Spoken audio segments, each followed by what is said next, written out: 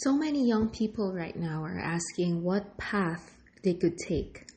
10 years ago, the only big decision a university student needs to make in terms of life path is what course he or she is going to take, and then after graduation, what they studied pretty much sets the path for them. Like, for example, a marketing major will 90% of the time go on to work in a corporate setting, start as an associate, and climb the corporate ladder. Now, however, with the advent of the internet fueling globalization, there are so much more choices for each individual.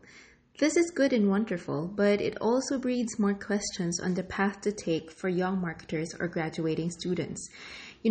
More choices equals more confusions. It's a basic marketing concept. So today I'm going to focus on the possible career paths of a young marketer in this era of information, connectivity, and globalization. If you are searching for information about paths in the marketing field, or you want to know what you could possibly do after getting your university diploma, or you're curious about the career paths in marketing in today's world, then tune in. I hope you get something out of this. Let's start episode 1 of the Erudite Marketer podcast in 3, 2, 1. What fortune lies beyond the stars? Those dazzling heights too fast to climb. I got so hard to fall so far, but I found heaven as love spent. My heart beating, my soul breathing. I found my life when I laid it down. Upward falling, spirit soaring. I touched the sky when my knees hit the ground.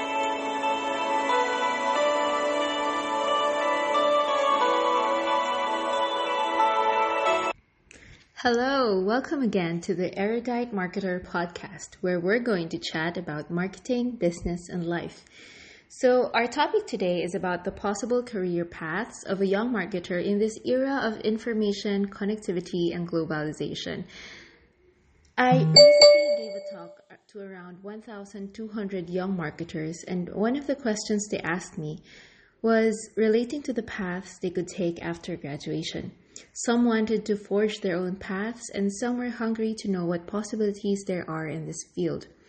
Having been in the industry for more than a decade now, don't tell anyone that, but I have witnessed the old world of marketing when it was all about TV, radio, newspapers, etc., and have been fortunate enough to have ridden the waves of change and have become well-versed also in the new mediums of marketing, such as social, Google, and digital. And what I can say is, while marketing at its essence is the same, it's people with something to offer trying to get the coveted attention of its target market and ultimately influence purchase at the most cost-effective way. So while marketing's essence remains the same, the mediums are changing.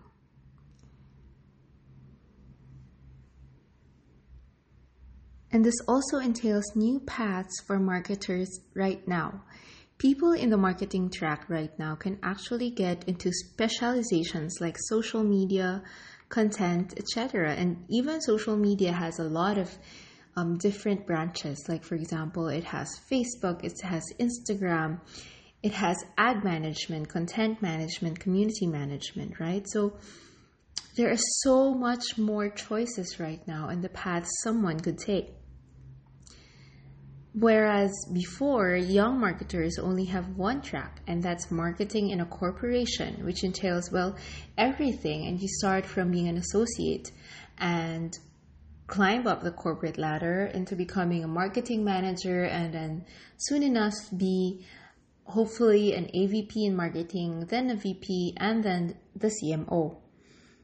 So right now, in this era today, what are the possible paths for a young marketer? The first one is the corporate path. So, of course, this one is still quite strong and one of the most obvious choices. After graduation, university graduates often have just one question: which company should I work for? And that's the usual old way, right? And after graduation, you can start working in a company where you feel you can grow and you can learn the skills that you want to build. This path is good for those just starting to have a solid background on how big companies work. You can be exposed to experts in the field, and you can also get experience not just in marketing, but also in working with other people.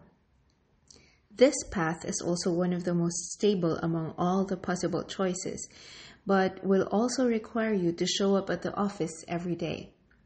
In the country where I'm at, that's kind of difficult, especially for someone like me who have been able to work remotely for some time, especially with regard to the traffic. However, if you want to really grow and build your network and have some peers with you while you are working, the corporate path is actually a good choice. It's stable, it will help you learn, especially if you get to be under a good manager, and it will also help you hone up those relational skills and communication skills. The second one is remote working. So in remote working, you are hired by one company, but you work virtually. The main difference about corporate and remote working is the face-to-face interaction. Face-to-face interaction, or the physical availability of a person, is not really as required in remote working. You can also communicate with your team. You can also communicate with your manager, but mostly this is done online. This wouldn't have been possible before when internet was not yet very good. But now with internet speeds going up and with more companies realizing that people can also be productive, while working remote, this is now a good option.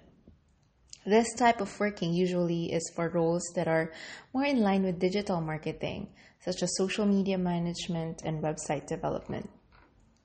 Some companies that offer remote working requires a regular physical meeting, sometimes once a week or once a month. It really depends on the company, but basically it's to check up on progress and the employee. So remote working is somewhere in the middle between the corporate working and the next one, which is freelancing. Freelancing is where you get clients and serve them with the skills that you have. Take note, I said clients, meaning as a freelancer, you get not just one, but two or more clients to serve. And normally, freelancers focus on 1 to 2 key skills, like, for example, social media marketing or website development, and that's the only thing that they offer.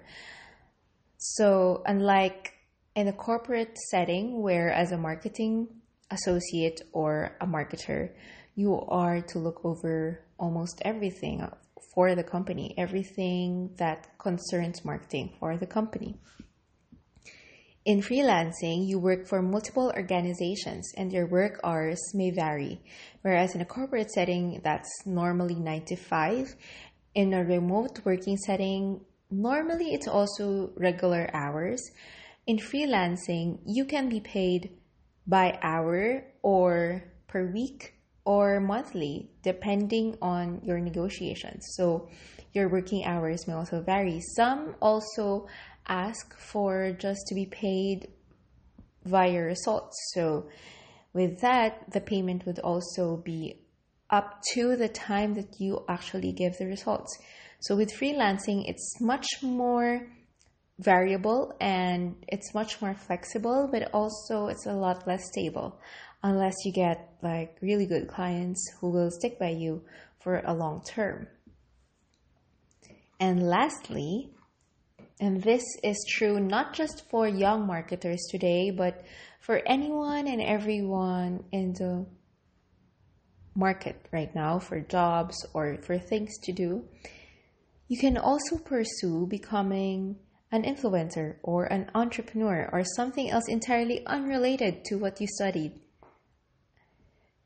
This is unheard of just a few years ago, but the internet has opened so much possibilities to people right now that actually sometimes it's even argued that a university degree is no longer needed to make it in this world. What do you think? That would be a topic for another podcast. But yeah, your university degree or the course that you've taken doesn't have to limit what you can do. Remember, you got your university degree to help you launch into the career that you want, to help you in the life path that you want. In no specific time should it limit you in anything that you want to do. I know a lot of multi-hyphenated people. I know those who are currently slaying it in a field that is not directly correlating to the degree they pursued in university. So don't be afraid. Don't be afraid to try things. Don't be afraid to go forward and get that experience. The internet has opened so many new vocations that you can pursue, such as blogging, podcasting, content creation, and a whole lot more. So there's really no question on whether or not you are more suitable to corporate or freelancing or remote working. What you need to know is actually, what do you want to do? That's actually what's the most important thing that you need to know. Actually knowing what you want to do, because that will lead you to the tools you need to enable you to walk in the path that will bring you the most joy and fulfillment. Okay, let me repeat that again. The most important thing for you to determine right now, apart from the career path, apart from the company that you are going to work with, is actually knowing what you want to do. Because that will lead you to the tools you need to enable you to walk in the path that will bring you the most joy and fulfillment. There are so much resources out there available, free, paid, everything. And there are a lot of mentors and people willing to share their thoughts and willing to share their expertise to you right now. That is why the most important right now is for you to determine what you want so that you can utilize the right tools that are available right now that would help propel you to the life that you want. So whether you want to go corporate, remote working, freelancing, or any other new vocation, or you want to try all of them, that's okay. You got to find you. You got to do you, because in the long term, that's what's going to matter. So don't be afraid to step out. Don't be afraid to try. As long as you're not hurting anyone, much more yourself, just go and do it.